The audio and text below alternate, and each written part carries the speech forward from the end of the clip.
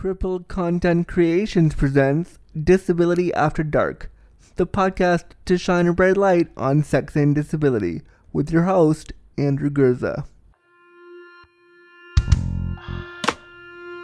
Disability After Dark with Andrew Gurza, shining a bright light on sex and disability.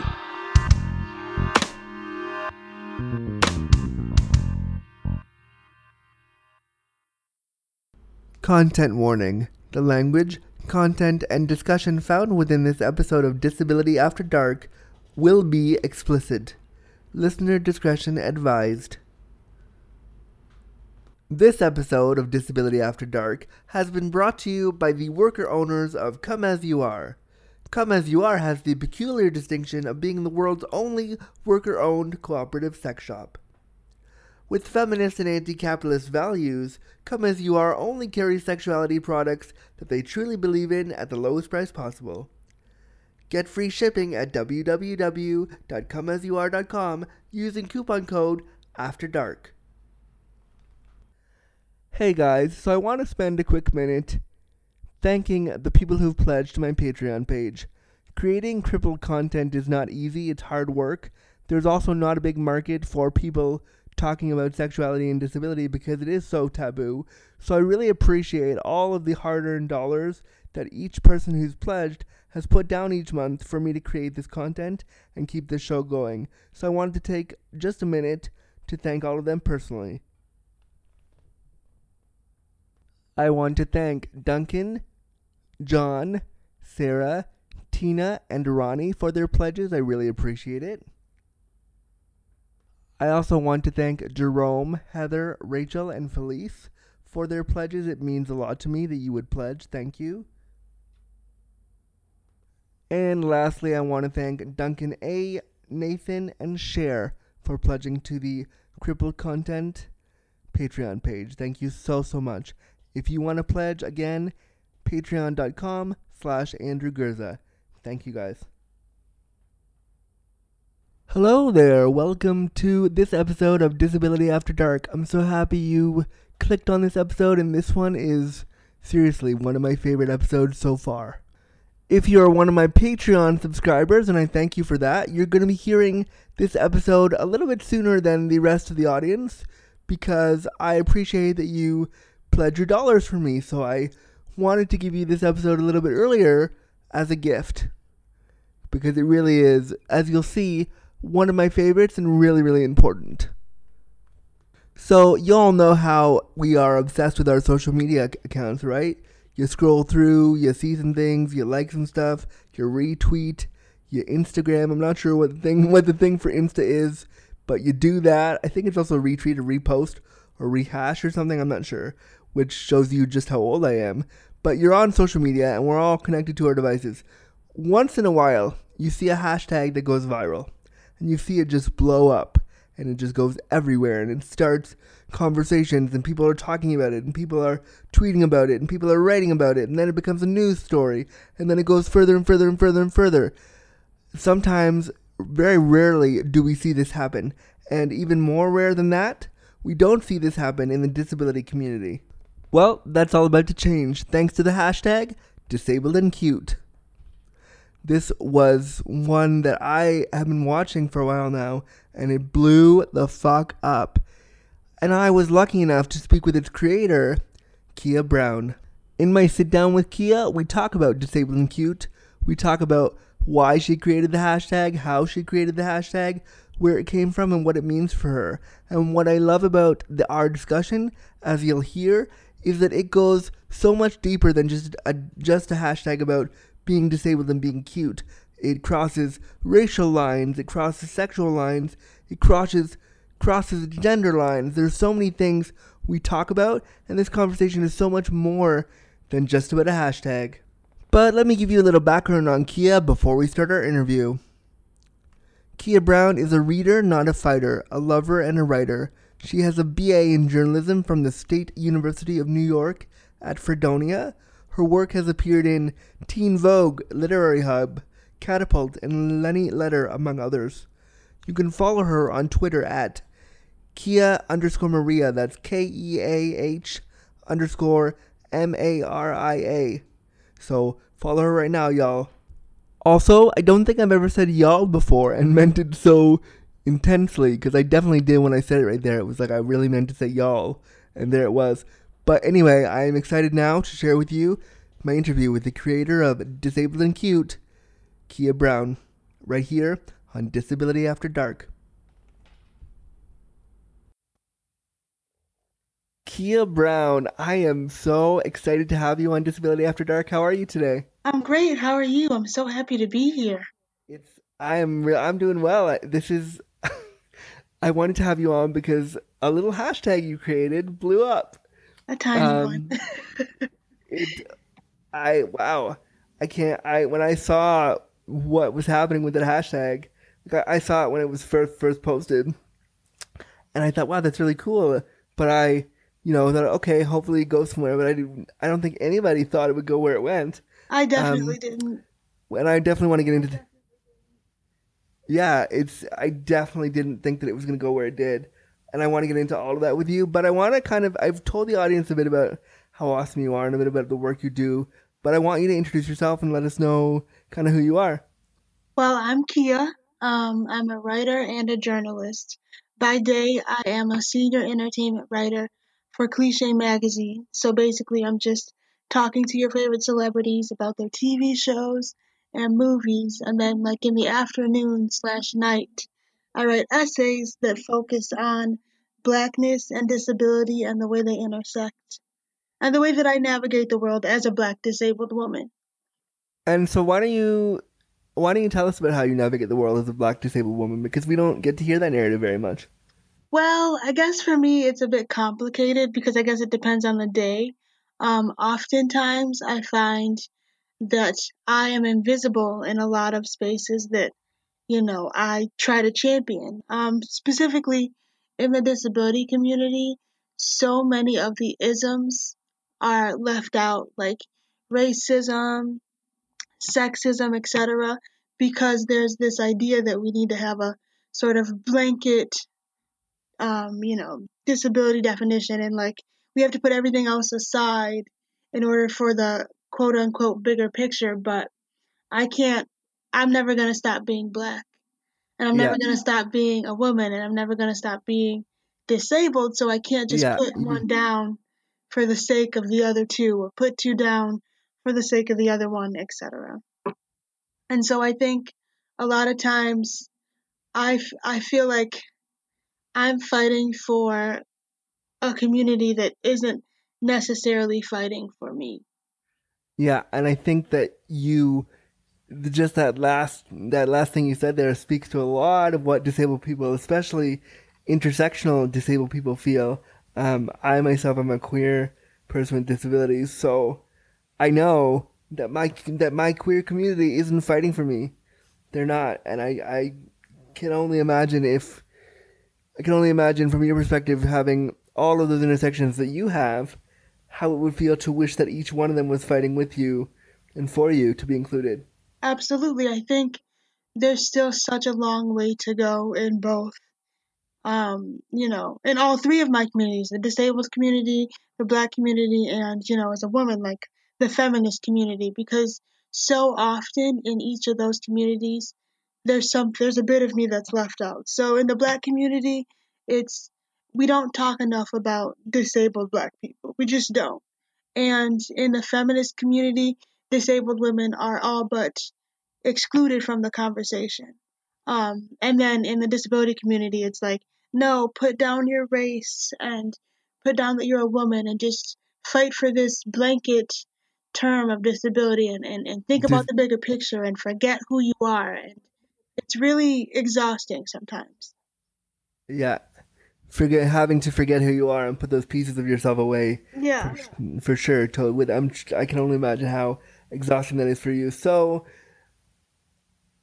that's a lot to take in, and I want the audience to think about that as we talk, because I think you raised some really good points. I want to move into this thing that blew up because I love it so much, and you've seen the things that I've tweeted to you about how much yes, I I love love it them all. because Thank I've you. been championing it since they're just so it's just such a powerful thing. So tell me about in the audience, tell me about disabling cute.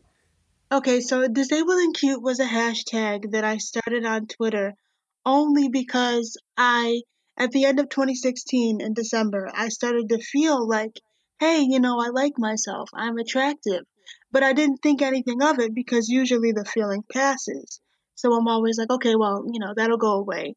But then, like, on the 11th of February, so the day before I posted the hashtag, I realized, hey, no, that feeling didn't go away. Like, you've been waking up every day like, oh, hey, I like this person looking back at me in the mirror.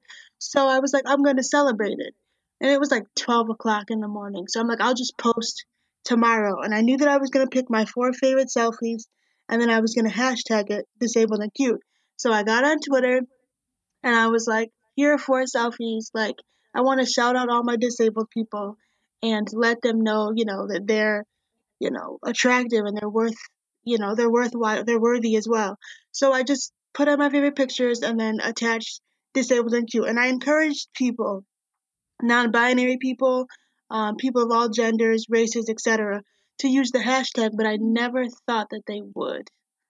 Um, And it and was one of those things where it was like, I'm just here to celebrate myself, and if you want to join in, please do, but if you don't, that's fine as well. And then I left Twitter and like for like an hour and I came back and it was already trending. So that's that that, was that that's that was like crazy. that's I think I mean I'm somebody who creates content like and creates hashtags to push out my content like Disability After Dark and all the ones that I have. So I think somebody when you create content like that, you're like dying to see it trend.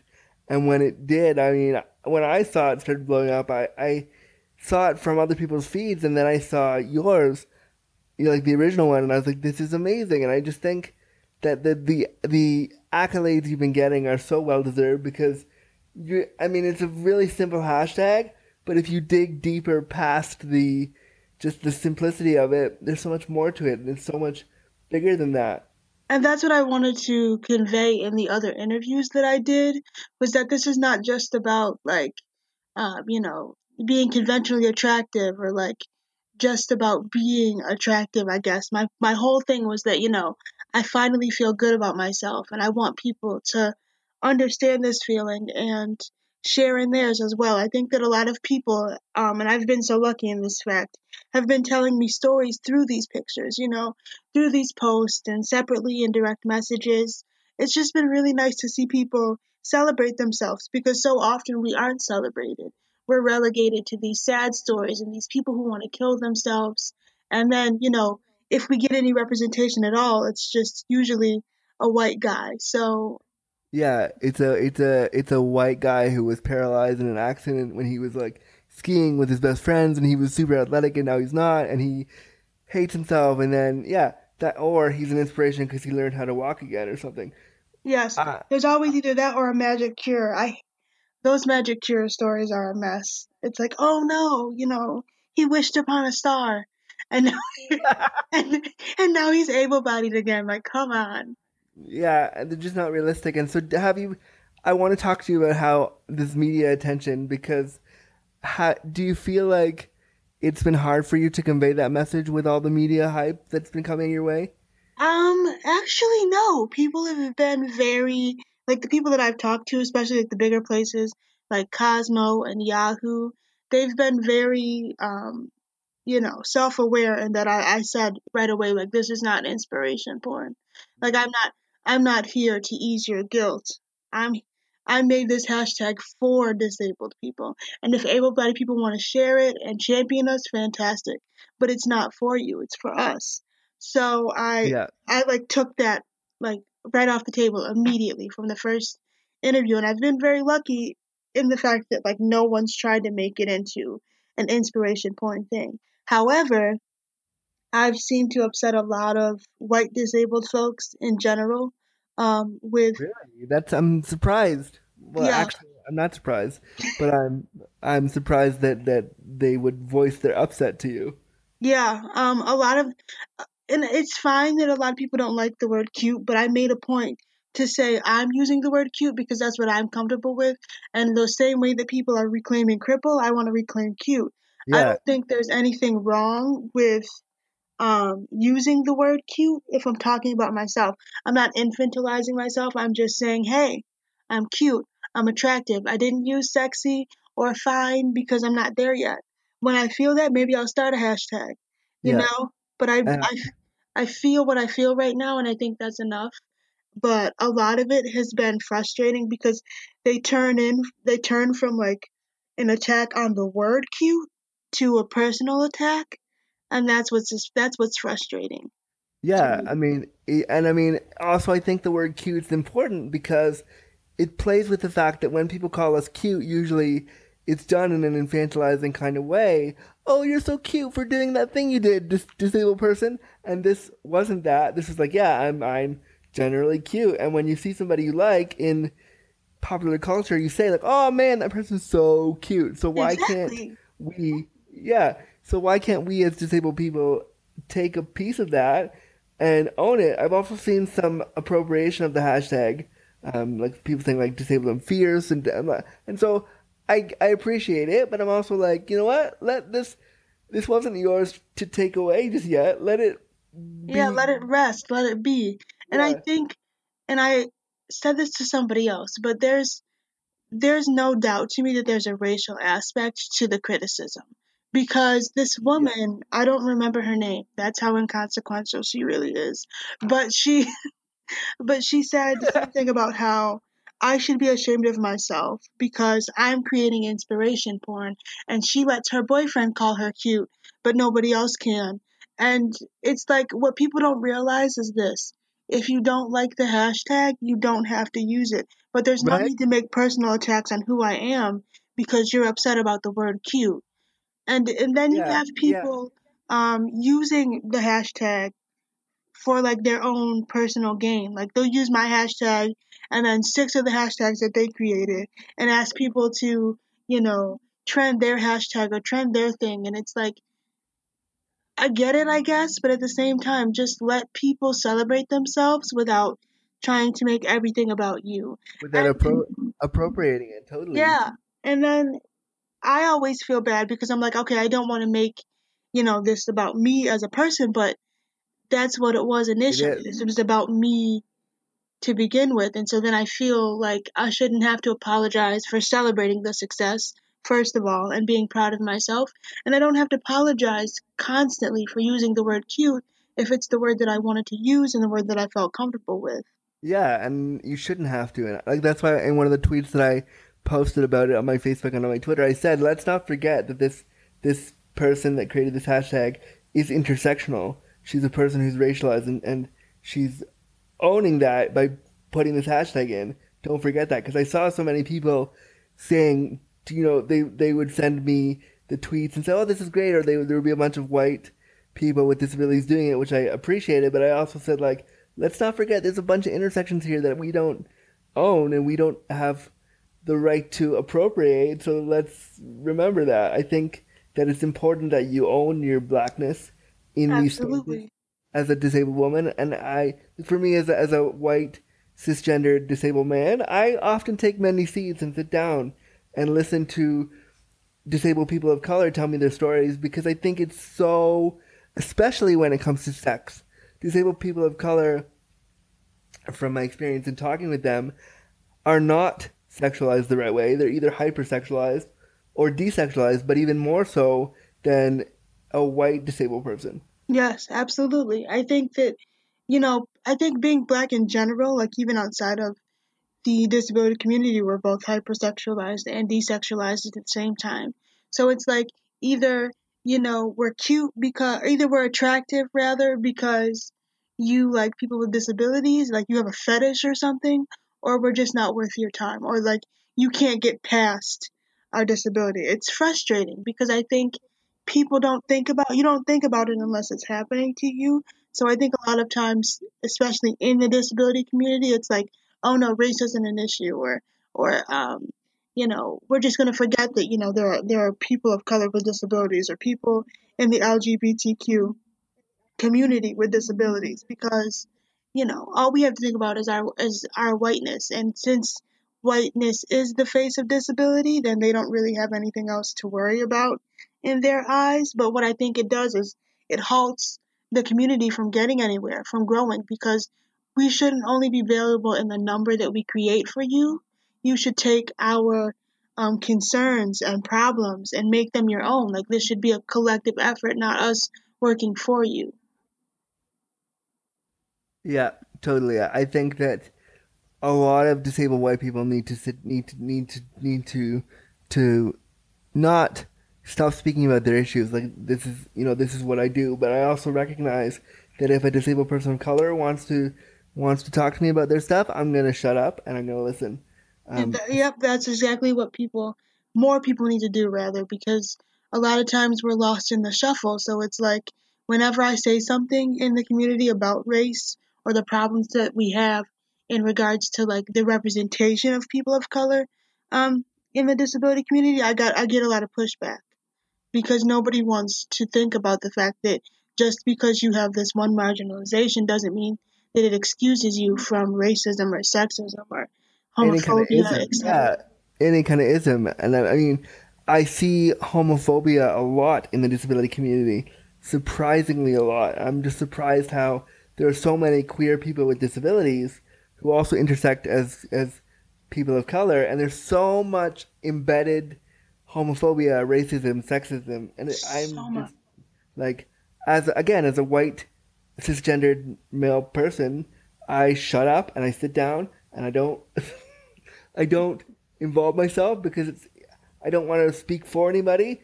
I'm listening, going, wow, like okay, where's and so this hashtag. That's what I love about this hashtag is because I looked at it and I said, okay, oh yeah, it's cute, but she's actually saying 10,000 different things. If you really look at this hashtag, she's asking you to go deeper, and that's why Yeah, it's so.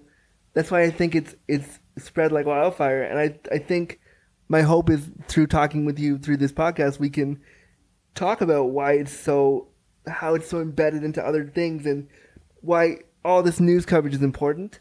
And I think that it's I can't applaud you enough thank you so for much. putting it out there. I like I said, the news around it is so surprising to me. Like, I really didn't expect it to go anywhere. So seeing it go places and like just seeing myself and my name printed in other countries has been life changing, really, because I think sometimes you go along and you're doing the work and you love the work, but sometimes it feels like it's like for moot because nobody's paying attention, nobody's listening, and nobody Yeah, like understands what you want.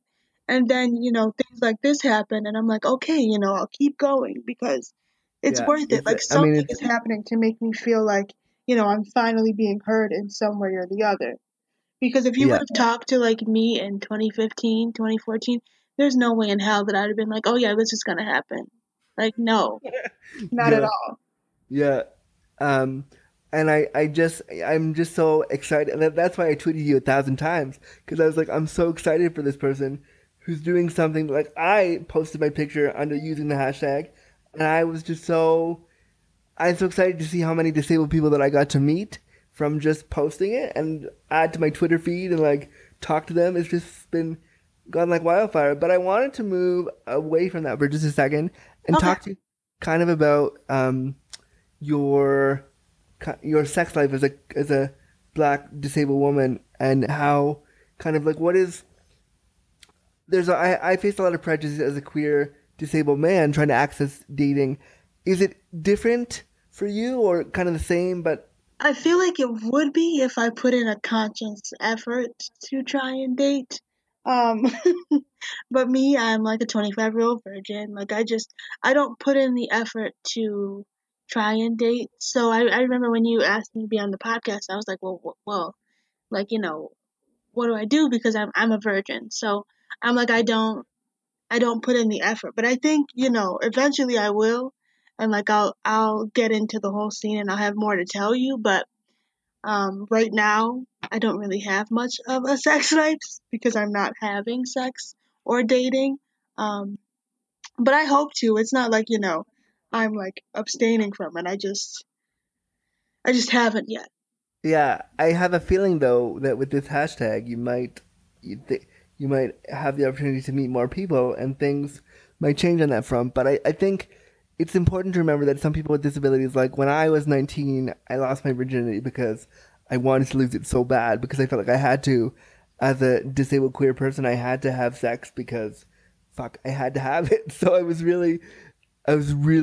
pushed for that. But I think there's something important to remember that some people with disabilities don't feel that way, and some people with disabilities don't have access to sexuality as quickly as they can. And so to say, I found it interesting when you said just there that you were a disabled virgin because I think that's important because that's something that you um, that's a part of your identity right now, and it also Mhm. probably strikes people who are listening a little bit strangely because they go, "Oh yeah, of course she is," because she's disabled. And I wanted to ask you what you thought about that. That's the thing that that keeps me from, I guess, trying to online date because I'm so petrified of rejection. And then I assume, even though I understand that it's probably, a little much, but I assume that everyone, like, no matter who it is, like, dating wise, whoever, like, I try to match with would be like, no, I don't want to date her because she's disabled. So a lot of my non dating life is just because I'm afraid.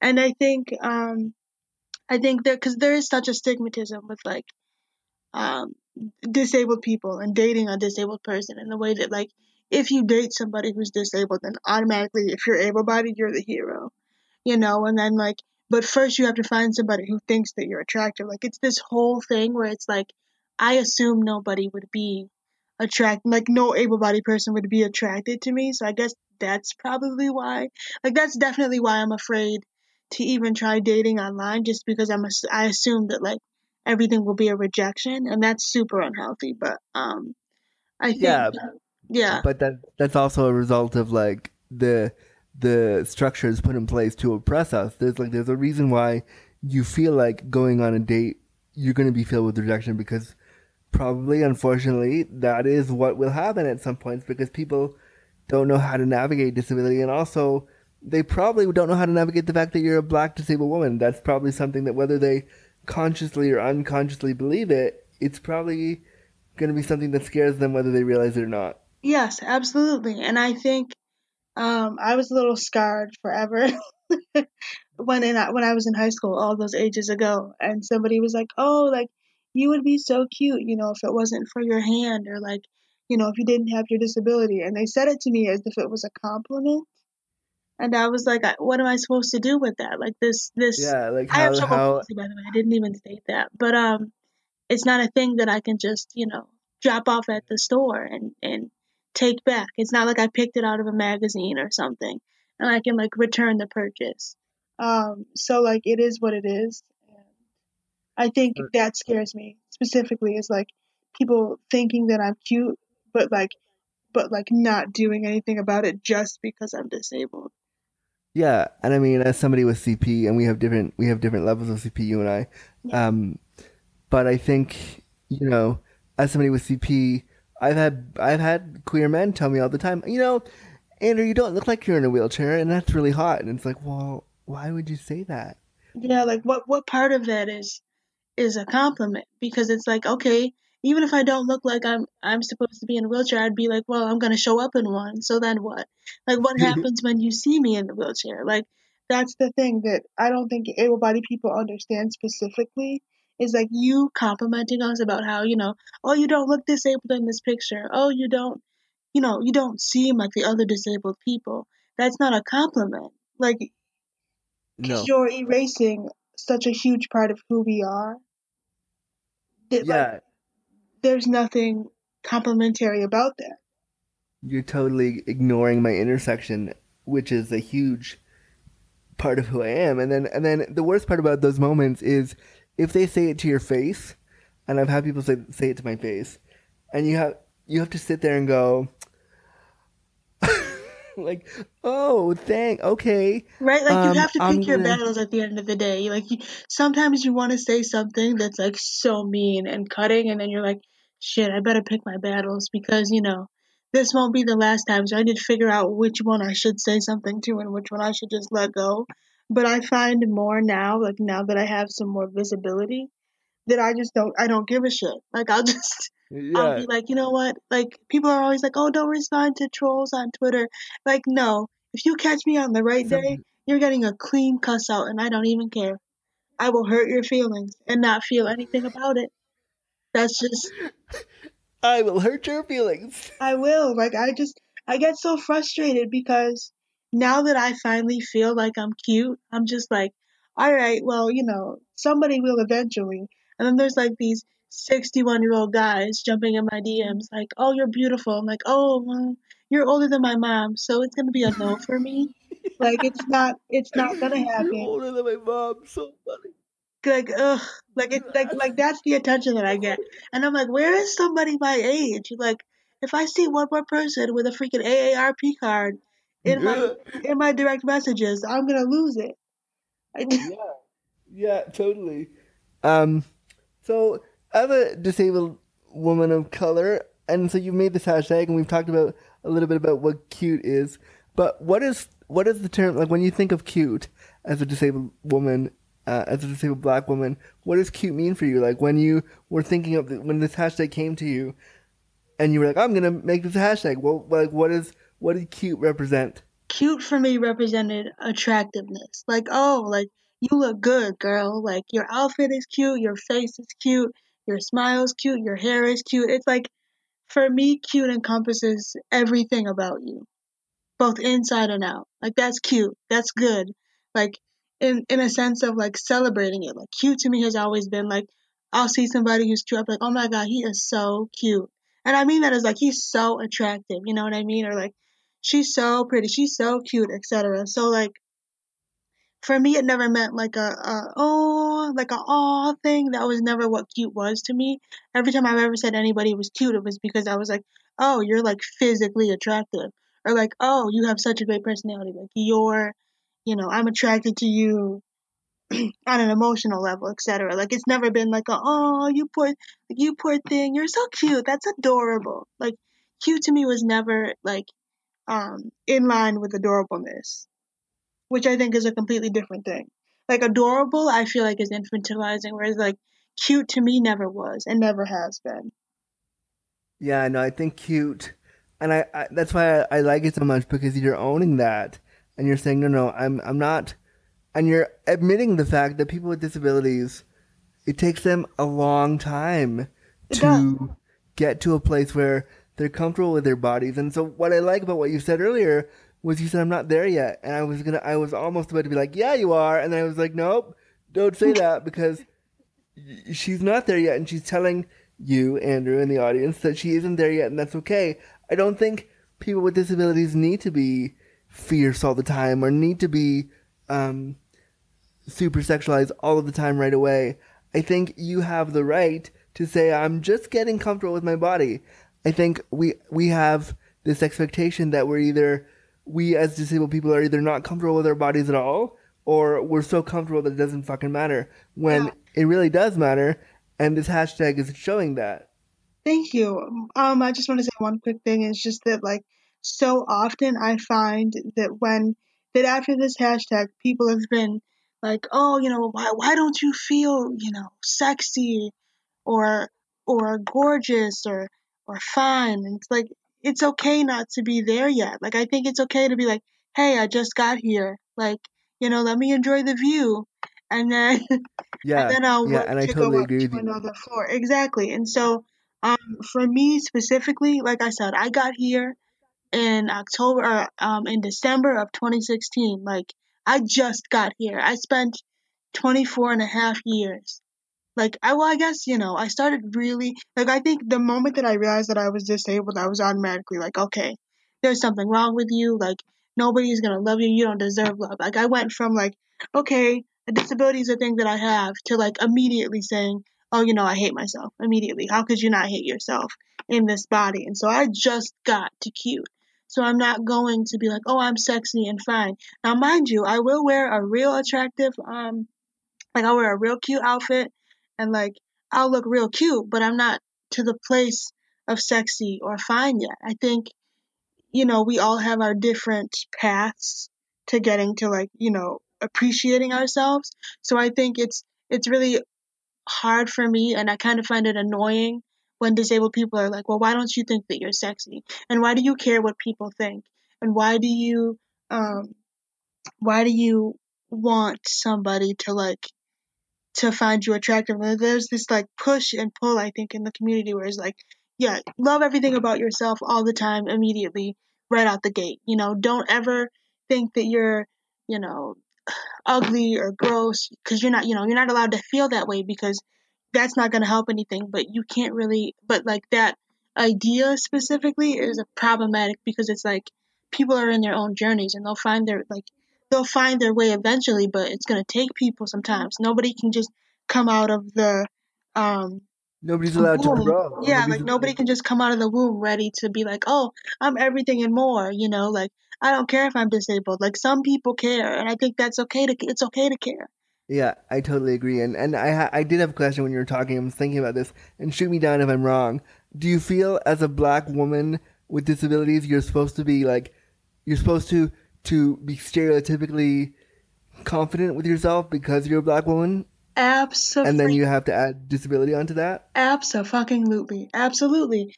Um, I think because there's already such, and I wrote about this in a catapult piece, there's such a expectation for black women as a whole to stuff down our feelings and be stoic and strong and never complain and always be ready to nurture, always be ready to take care of everybody else. As a black disabled woman, I get it from both sides. It's like mainstream media teaches you that black women can't be emotional. We can't be sad. We can only be angry. We can only be stoic and strong and never waver. And so there's twice the pressure to love my disability and myself. And I felt that pressure for years, and I just couldn't do it. And I think even now, like even though I just started the hashtag, like today, I tweeted, I felt really ugly like when I got up this morning, and like I got dressed, and then I was like, "Oh girl, it's rough today." And then I went back to the full length mirror, and I was like, "Oh girl, what are you doing? Like you're cute." And I like flipped my hair in front of the mirror, and I left for the day. But I think people don't expect black women to have feelings and be upset and be hurt and be, otherwise, like no matter what feeling we're feeling, it's always like, oh, it's immediately anger, no matter what it is. And Yeah, so I think because of the hashtag specifically, I tried like, even though I had a bad day today, I wasn't even going to tweet about it, because I was like, I don't want people thinking, she has a bad day so soon after the hashtag, but I did. And I tweeted about it because I think it's important to talk about your emotions, especially as a black woman, and especially as a disabled black woman, rather, because so often we're taught we shouldn't. And yeah. it's not an easy road. And I think people need to see that, Some days I wake up and I'll be like, damn, girl. Or other days I'll wake up and I'll be like, ugh. But then I'll get to the place where it's like, okay, now I'm gonna actually work to try to remain very To positive get about there. it. Yes, exactly. Yeah, and I think what's important about the hashtag and why I'm so excited about this part for you is that you're not chronicling the end. You're not saying I am disabled and cute. That's it. You're saying I am disabled and cute, but every day I have to get up and get there to that place where I do feel cute. Yes. Um, It's not an immediate thing at all. It's like, some days I'll wake up, I'll look in the mirror and I'll look a mess. And I'll be like, damn girl, you are so fine. You better get it. And then other days it's like I wake up and I'm just like, today we're not feeling it, but this time I'm going to work to get to a place where like I'm feeling good, instead of just letting myself sit in that sort of sadness and that sort of like devastation about my body. Like, hell no, not anymore. I'm going to work to get to be like, okay, girl, you're cute, or this thing is cute about you, or here's what I love about you today. Even if I can't get to like a physical thing, like if there's a day where I'm like, okay, we just don't like the way we look physically today, but you're funny, you're hilarious, you're smart, like those sorts of things is what I'm striving to do with each day, is like even if I can't find something physically attractive, I'll find something about myself that I like, and I'll say it out loud, and I'll say it repeatedly until it sticks and I remember it and I don't have to constantly remind myself. Yeah, and I think that you're able to, you have to say it yourself, and this is part of why this hashtag is so important because you can now open up Twitter and you can see the whole world saying it with you. Um, I wanted to touch back on some as when we were talking about uh, black women and the need to be strong and stoic. I'm just thinking of the role models you have, like the representations we have of black women. Almost every single one I thought of when we were talking about that was like I immediately thought of Cookie from Empire, and I was like, well, yeah, she's strong. She's fucked up, but she's strong. But she's is that a proper representation? And then I thought of like Kerry Washington from Scandal, and I thought about the contrast of like Olivia Pope's so fucking flawed, and so I think that maybe with Disabling Q, you're offering another type of representation, whether it's conscious or not. You're offering like young black disabled girls somebody who can say, "I'm not there yet, but want to come on the journey with me." Yeah, like I hope so. Wow, that's such a lovely compliment. Cause I love Shonda so much. I love Shonda Rhimes so much. Like I'm always ready for TGI Thursdays. But anyway, I hope so. Like I said, I have big dreams. You know, I want to write for TV. I want to write books. I want to, be in movies. I want to be on the cover of a magazine. So if I said to one interview, I said, if I have to be that first person for a black disabled girl, I'll be it. I'll be it without a problem, without hesitation. Like Yeah, that's how I feel about being a queer disabled man. I also like I'm not the first, but if I'm one of the first to be like, here I am. Here's a picture of me naked in a magazine. Here's me in some pornography. Here's me representing. I'll do it exactly. because Like I think because we have so little. Like I grew up, and I think the 90s were so good for black people specifically in terms of representation, but I never saw anybody like myself. I didn't grow up around a lot of disabled people. I didn't grow up around I had one disabled family member. She had CP as well, but she was older than me, so it wasn't like we spent every single day together, you know? The only person that I knew with a disability every day was myself. So I think if I can reach one black disabled girl and keep her from beating up on herself and understanding that there are people out there who are rooting for her and people out there who know what she's going through, then I've won, And so I think that's why I push so hard for proper representation for Black disabled people of color in the media because I want to see us on TV. I want to see us in movies. I want to see us writing books. I want to see us on covers of magazines because we deserve that. Because if I can stop one Black disabled girl from hating herself all of her life until she gets to 25, then I will because I don't want people to go through what I went through. and It's, go ahead. can you talk to us about what you went through? Like I'm curious. You talked about growing up a little bit. I'd like to kind of delve into your like upbringing a little bit to just see how you've got to where you are. Okay, so I'm a twin. I'm a twin. My sister Leah, love her. She's able-bodied, and so I have an older brother Eric who is also able-bodied. So I'm the only disabled person in my immediate family, and I spent a lot of my life being really hard on Leah and calling her names and like trying to bring her down because I was jealous that she had the body that I always wanted. Yeah, I wanted yeah. so badly to be like everybody else. And so I would just take it out on her and I was so mean and I was so bitter and angry toward her. And she didn't deserve it and I like apologize to her all the time now. But it wasn't until college that I realized, hey, I spent so much of our lives, shitting on you when you are just a fantastic person. And it's not fair to her to, you know, demean her and trash her just because she's able bodied. And so I don't know why I took it out on her and like I didn't say anything about my older brother because, he's able bodied too, but I wanted so badly to look more like Leah. Well, it's not. It's And because he's a boy yeah. probably, Yeah, and she's you. she's my twin sister, so it was like constantly like, "Oh my God, you and Leah look nothing alike." Leah's so pretty, and like even though people didn't realize what they were saying when they were saying it, like it was like one would always come after the other. They'd be like, "Oh, you guys look nothing alike. Leah's so pretty," or "Leah's so pretty. You guys look nothing alike."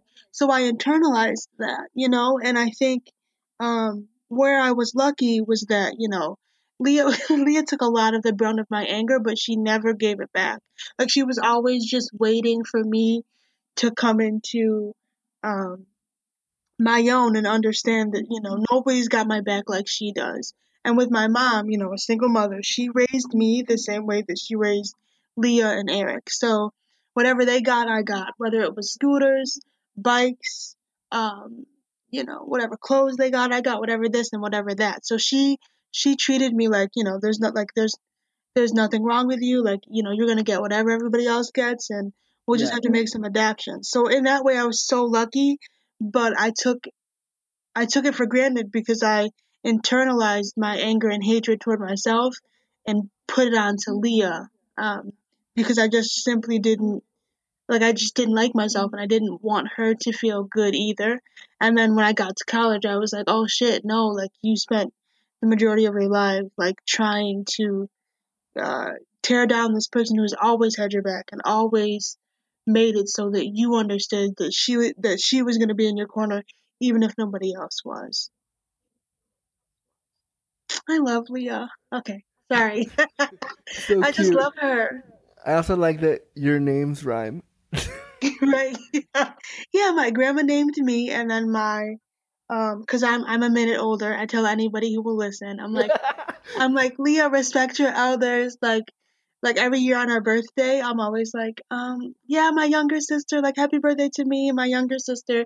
And then everybody's like, it's just a minute. And I was like, listen, when you're a twin, that minute counts.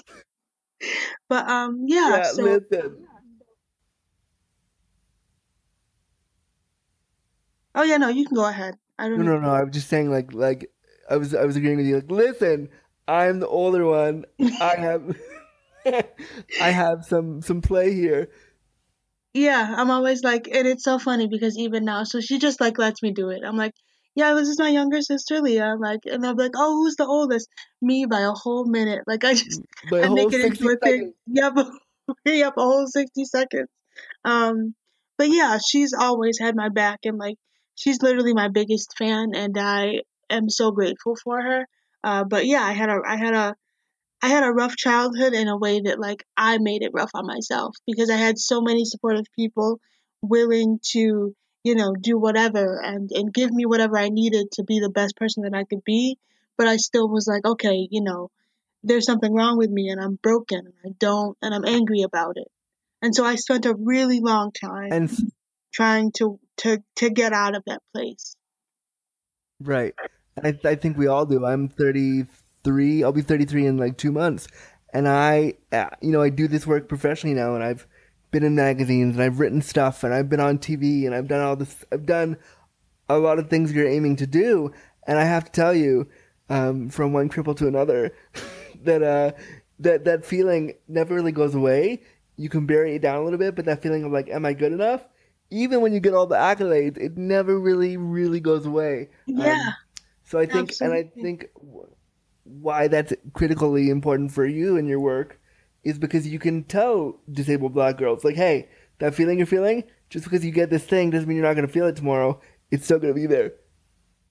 Yeah, and I think what I hope is that disabled black girls see me and they understand, like, okay, even if today isn't good, and tomorrow isn't good, like, I want to be some sort of, like, hope to them. You know what I mean? Like, I want people to read my pieces and be like, I didn't feel good, but I felt good while I was reading it. You know what I mean? Like, I didn't have a great day, but I feel better after reading your piece or I feel better after seeing your face, like Yeah. with the hashtag blowing up, I was on the news and that was really exciting. I was on my local channel 4 and a lot of people stopped me like the next day and they're like, "Oh, we saw you. I saw you on the news and like, you're making Lockport where I'm from proud." And that to me is so nice, but I have to like keep myself in check too because I understand that, this won't last forever. It will at some point go away. So I'm trying to make sure that I bottle this feeling and Yeah. And you try hold to on to keep it it with me. Yes. for as long as you can. So I'm thinking of another hashtag as we're talking. We've said disabled black girls a lot. I mean, I think maybe that could be an offshoot of this because I think you could turn disabled and cute. That's like the like sexier one. but you could also do disabled black girls and just put that out there and see what comes of it. Kind of like the hashtag that was going around for a bit called Black Girl Magic. So Yes, I love that hashtag. right, yeah, similar to that, just lay it out like disabled black girls. There it is, because I just think the simplicity of that statement is like shocking enough for people to go, "What? Wow, intersectionality." Okay, Yeah, um, and I think that's what's been so good about the attention from the hashtag is that so many people are realizing like, hey, I've never thought about, especially I've never thought about disabled people of color or disabled people of color who are also LGBTQ or, you know, I never sat and thought about those people because so much of disability is white, as the default. So I think it's been good and that, people are opening their eyes and realizing like, hey, not only are disabled people going through their own shit and like trying to figure out their own, rights and access to the things they need to survive, but there are also people of color who are disabled as well. And so I'm glad it's doing that. I think it's important that we don't forget about intersectionality because if you're, like I said, if your feminism isn't intersectional, then it's not feminism. And if your yeah, activism isn't intersectional, then it's not activism. You have to put in the work to include everybody so that you don't forget people while you're, on your way climbing to the top. while you're marching with everybody, you don't forget that somebody is at home wishing they could march with you, but not being able to. Exactly. And there's a very ableist way in which people approach protesting. Specifically, it's like this idea like, oh, if you can't, march, then you're not doing enough. And if you can't call this and that person, you're not doing enough because it erases or like dismisses people with disabilities who can't do those things. Yeah, So I think, for me, a lot of my resistance in this new administration and activism is through writing because writing is a thing I can do. My body can't withstand a protest. You know what I mean? Like my body doesn't have the stamina to attend protests. So I write and I share work from other people in the community and like in the communities that I'm not in because I think it's also important that you share work of other people so that you have a constant flow of differing voices um, coming in. coming in so you're not stagnant in your own views. Yeah, I totally agree, and I think just being a black disabled girl is protest. Just saying, Honestly, here I am, and just my owning that part of existence, yourself. exactly. Like my mere existence is an act of resistance because there's so many people who don't acknowledge black disabled women and there's so many people who dismiss us and pretend as though feel as though we are just taking up space. So my mere existing is an act of resistance and the work that I do in championing black women and and writing about my own experiences and writing fiction to create people who look like me, that to me is resistance because hell, I want to see myself. You know what I mean? People talk so much about like not saying what you want and like not, wanting to be successful. What's wrong with wanting to be successful? I want to Yeah, be successful, but I also want to make sure that people like me get stories for themselves. That people don't have to keep, you know, picking up scraps and just being like, well, at least I have this. Like, no, you should have everything you want. yeah, and you deserve it. And so, like, that's why I can't champion it enough because I'm just like, this is so. It came at just the perfect time. Like, not that I'm happy that Trump is president because God, fuck, I'm not. Ugh, But I'm not. But like it just came at the right time to talk about intersectionality, especially when in the U.S. right now the White House webpage didn't they like eradicate everything disability related? yeah, the page went down for maintenance, and I'm pretty like I don't know for sure if it's gone back up, but the last I checked, it wasn't there. And the page for the LGBTQ community was gone as well. I don't know if that's back up, but it wasn't there. And for me specifically, like I've written about the Trump presidency. I'm still waiting for the piece to come out, and I have one out right now about like people having the choice to make between staying silent and fighting for the people who have so much to lose under this presidency. And I think there is a choice to make. You can't play both sides of the aisle. This idea that we can just reach across the aisle and love each other and respect each other's opinions is bullshit simply because so many people are not going to survive this presidency.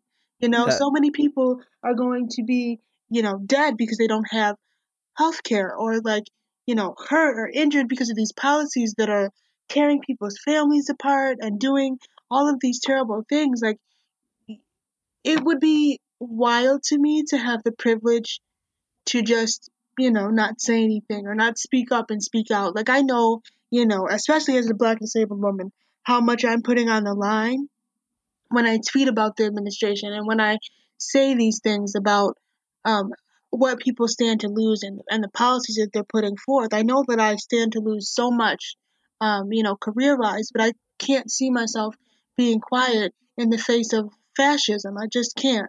No, no, and I think honestly you won't lose anything career wise. If anything, this hashtag will be the platform for you to say so many deeper things, and that's what I'm excited about because I too am a writer, I'm a blogger, I'm a podcaster. I put content out, what I refer to as crippled content for the disabled community, and I think this all these lovely intersections you have and all this thing you created is going to allow you to say so many deeper things than I think people are ready for, and I'm excited for that. I am Like, too. I really hope it happens. Like, there's a thing where I'm like, I want to get on the Ellen show. I want to get on a talk show. Like, I want people to see disability so much so that they can't ignore it. You know what I yeah, mean? like so Ellen DeGeneres, Hi, you're probably Ellen. you're probably not listening to this, but if you are, I'm gonna tweet it to you when it comes out because we both want to be on your show for different reasons. Yes, book So us how about both. We're freaking fantastic. yeah, Yeah, no, but I used to apologize or like hide away from the fact that I want to be seen in mainstream media because I was always like, like people are gonna think like you're conceited and like you are self-serving. But I think at some point you have to serve yourself because who else is going to if you don't? If I sit down and I don't talk about the things that I want in my career and in my life, then they're just not going to be talked about because it's okay. I think that people don't realize that like it's okay to want to be seen in mainstream media, especially when you spend your whole, life invisible to mainstream media. You know what I mean? yeah, So hell, why not? You know, yeah. And so closed Ellen mouths don't DeGeneres, get fed. yeah, exactly. Ellen DeGeneres, hi. Hi. Also Shonda Rhimes, Yes, hi. Shonda. Like Shonda, like let's figure some shit out. Shonda, you got Olivia Pope, you got Annalise Keating. You need another one, and I think I have somebody who could create it for you. Yes, I got you, Shonda. Just call my people. And by my people, I mean just tweet at me or something, And she and has people now. She's got people. She's been all over the world. She has people. we're She will have people, and I'm one of her people. Call us. We'll yes, figure it out. we're global now. We're international. It's crazy. Like the good. Like I just that to me, I still get emotional about it because to know that I'm being written about in places like Australia and New Zealand and France and Germany and Russia and a bunch of other places like Korea, like that. It's I can't believe it. I just did an I interview am just. yesterday. I am just. For a place in Seoul, Korea, and I got off like, and I was done with it, and I was like, I felt myself tearing up because I was like, holy shit, like I'm in other places, my face is in other places in the world, like I'm on TV screens and videos, like it's it's wonderful. I never thought that I could see myself in such a way and be proud about it because I watched my news segment, my local news segment live with my best friend. Um, and I was watching myself, and there was a piece in the like there was a section in the segment where like they had me walk so that I could, walk and open the So laptop and yeah. begin writing. And then, I'm walking and I'm watching myself walk. And for the first time in my life, I smiled. I smiled seeing myself on screen. I smiled hearing myself talk and walk. And I never had that before, I spent 24 and a half years, hating to see myself on video or any sort of movement, and I caught myself smiling and I was like choking up just thinking about the fact that like this person that you're watching, that's you, and you like yourself now, and you're not cringing every time you hear your voice, and you're not cringing every time you walk and every time you move. And I think that too has been such a revolutionary and important thing to me. That's something that I've gotten out of the hashtag. That's just personal to me, is this sort of Yeah, amazement at myself. that makes you feel okay. Yeah, it's it's wonderful, and I really thought 2016 was a really rough year for, in general, but For my everyone, yeah. but it was fucking amazing for me, okay? Not only did I get, like, dream essays, but fucking Roxane Gay, the queen herself, said my work was compelling. And then, Wow, that's right? so awesome. I died a thousand deaths. She sent me an advanced copy of Difficult Women, and in the book it said, "Oh, Keah, keep up with the. I look forward to reading more of your compelling work, Oh my god. Roxane Gay." And I I would have wept for like 2 days because I love her so fucking much.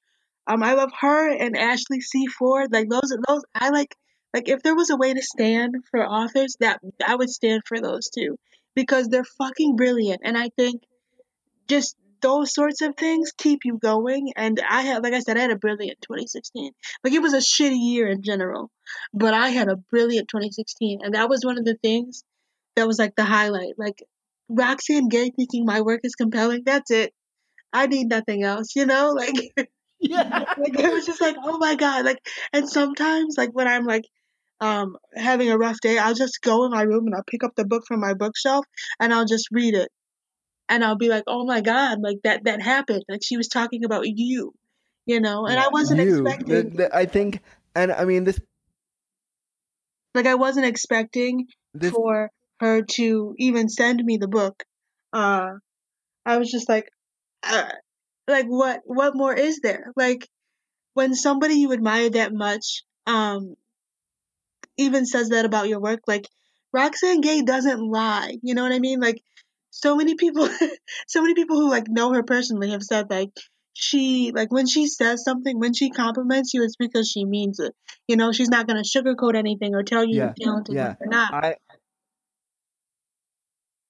But me, oh my god, me, like a disabled black girl from Western New from York, like upstate New York.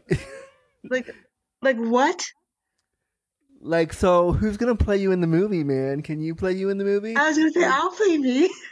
yeah, like, Happily, like I'm trying to get in the movie just so I can go to Alfre Woodard's sister like Oscar party for like women. Like I want in on that. Like let me be in a movie just so okay, that I can be invited to her party because yeah. my No, god. when that happens, okay, when you get on Ellen, I'm gonna cry more than I have cried over your hashtag already because Oh, I me have too. like I've watched that thing grow. I've watched it, and I watched your piece because everybody was posting it, and I was like, I teared up too because I was like, you know what, seeing somebody who is doing this just because they weren't even thinking about it, they were just doing it, and that's why it's so. I'm careful not to say inspirational, but Hold on one from second. what I like about the hashtag, and I'm careful not to say it's inspirational, but as a disabled person who's been marginalized, holy fuck, it is. It is inspirational because Yeah, I think so too. it's inspirationally intersectional, I think, because it's saying to me, and to so many others, there's possibility here. That's what I hope so. For me, I think it's so funny because people are so uh scared to say the word inspiration, but I think as long as it's not in an inspiration-y porn way, No. then I don't mind the word inspiration because I honestly that's what I hope to be. You know what I mean? Like I think as long as the work is inspiring somebody, then why not let it be inspirational? It doesn't necessarily have to be like a thing, like a word that I think we shy away from. It's just the action of inspiration porn is the thing that we should be focused on, but not the word itself. Yeah, no, I completely agree. Um, Kia, so if there is one thing you could say about all this and one thing you want people to know about you and one thing you want people to know. I mean, this podcast went from a podcast that was going to be about sex and disability to more about like loving yourself, which I think is such an important part of sexuality. So I love that we didn't even really talk about sex very much. We talked about like loving yourself to a point where sexuality could be a thing for you. But I wanted to just know what is it? What is the one thing you want people to understand about attractiveness, being a black disabled girl? What is one thing you could leave them with? I guess I just want people to know that like this is just the beginning for me. Like, um, I have so many dreams and hopes, and I want so badly to be seen as like all that I am in mainstream media. So this hashtag is just the beginning. Like I'm working for bigger things as well, and I think also as a person with a disability, I think it's imperative that people know that we don't, we're not always sad and like hating ourselves and wishing to die and spending all of our time, wishing for wishing to be other people, wishing to be other able-bodied people. We live full lives and we learn to love, and it does take some time sometimes, but we get there. And I think what we need to do is have people change the narrative of disability, because right now the what we're going for and what we have is not enough. And I hope that people see this hashtag and see the joy that people have and the way they love themselves and think, hey, this must be what disability actually is. I think it's time for people to go against the grain and against what they think disability is and start asking people with actual ones how they feel and And what it really is. what it really is. Exactly. Yep. Yeah, and I would also say that you were talking about changing the narrative. I would agree with that, but I think what's really cool about what you've done, you've not changed the narrative, you created one. And I think as people with disabilities who are told we can't create anything of our own, you've done that. Like you've created a conversation that wasn't there before. And Yeah. you've weaved it so expertly through intersections that people don't even realize. The fact that people are getting mad at you means you've done your job. And I, Exactly. I think you can't do anything great without a few people being upset about it. And I think at first it bothered me. It did, but now, as I entered like the week, the ending of the week where for when it first started, it was like I don't really care what people, who are upset about. Like I did this thing, me, a black disabled girl, like I said, from Western New York, who never thought she'd be, anything worthwhile, did this thing that went viral, and I'm gonna celebrate the hell out of it. And I'm also going to use it to be a stepping off point for another place in my career. You know what I mean? I'm not yeah, gonna let somebody's ignorance and rudeness take away my happiness about it. and nor should you. And also, you don't need to be the one to educate those angry people. Sometimes you just gotta be like, fuck it, I'm not doing this today. Nope, nope. Exactly. Like if you want an education, go to Google because it's free and and I don't have like it's free 99 and I don't have the time for you. Like And I I don't think got, and I don't have the spoons today. The end. yeah, exactly. Like I think the best thing that disabled people with some ounce of visibility like myself can do is stop giving people who don't deserve your time your time. Understand that your time is money Yeah. and your time is valuable and not everybody deserves it. Yeah. And I think for me as a queer disabled person, also looking to be accepted, looking to be seen, wanting to, for me, I'm a very sexual person because I want that to be part of my narrative. But I also have to remind myself that if this person is going to be a douchebag to you, don't go back to them because you're lonely or sad. Move Yeah. on. Like at the end of the day, Um, please know that like all that you are as you are is enough. And if people can't accept that, then fuck them. Truly and yeah. completely just like they don't matter in the grand scheme of things because I think we spend so much time trying desperately to make sure that people like us and everybody, and we're like everybody loves us, but not everybody's gonna love us. And that doesn't mean that what we're doing isn't worthwhile. Yeah. I completely agree. I could talk to you for 3 more hours. I know. You are just a joy to talk to. Thank you And so much. you have so much to say, and I'm just, you know, this has literally been one of my favorite podcasts to record. I'm so excited to share this with everybody. I can't wait for it to come out. I'm pumped. It's gonna be so good, and I might actually I might actually release it early to my Patreon subscribers. So Ooh, if you follow me on Patreon, you may be hearing this way sooner than you would hear it normally, because I fucking love it so much. Uh, this was so much. This was so much fun. it has been a joy. How do we? I know how to get a hold of you, but can people get a hold of you and read your stuff and connect with Um, you? Follow me on Twitter at Keah Keah underscore Maria Maria.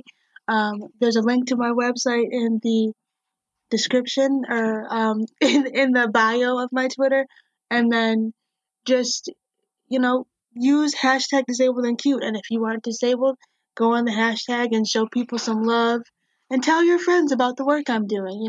Put in a good word. Make it so that people can't ignore me. You know what I mean? Like I think it's so weird because a lot of times people are like, oh, don't over self promote, but like at the end of the day, like just check me out, Google me, read some of my essays. Like I said, my website is in the bio of my Twitter at Keah underscore Maria, and that's where you'll find the work that I'm doing, and I hope you enjoy it. It's it's such important work, and again, I could talk to you for 50 more years because I love, I'm so excited for you, and you're just a joy, and thank you so much. Thank you so much. I had such a great time doing this with you. It's so great, and I love, listen, even though the podcast people are gonna hear this, I don't care. I'd love to write a piece with you. I'd love to do something. Hell yeah, let's collaborate. Oh my gosh, completely. I'm totally down. I would love to write something with you about, I don't know, we'll figure it out, but I'd love to Yes, write something. yes, we'll get together, I promise. Hell yeah, I'm Fantastic. all So about working Kia, with other disabled folks. such yeah, totally right. We need to work together. But this has been such a joy, and thank you so much. Thank you. I really hope you enjoyed my interview with Keah Brown about the hashtag disabled and cute.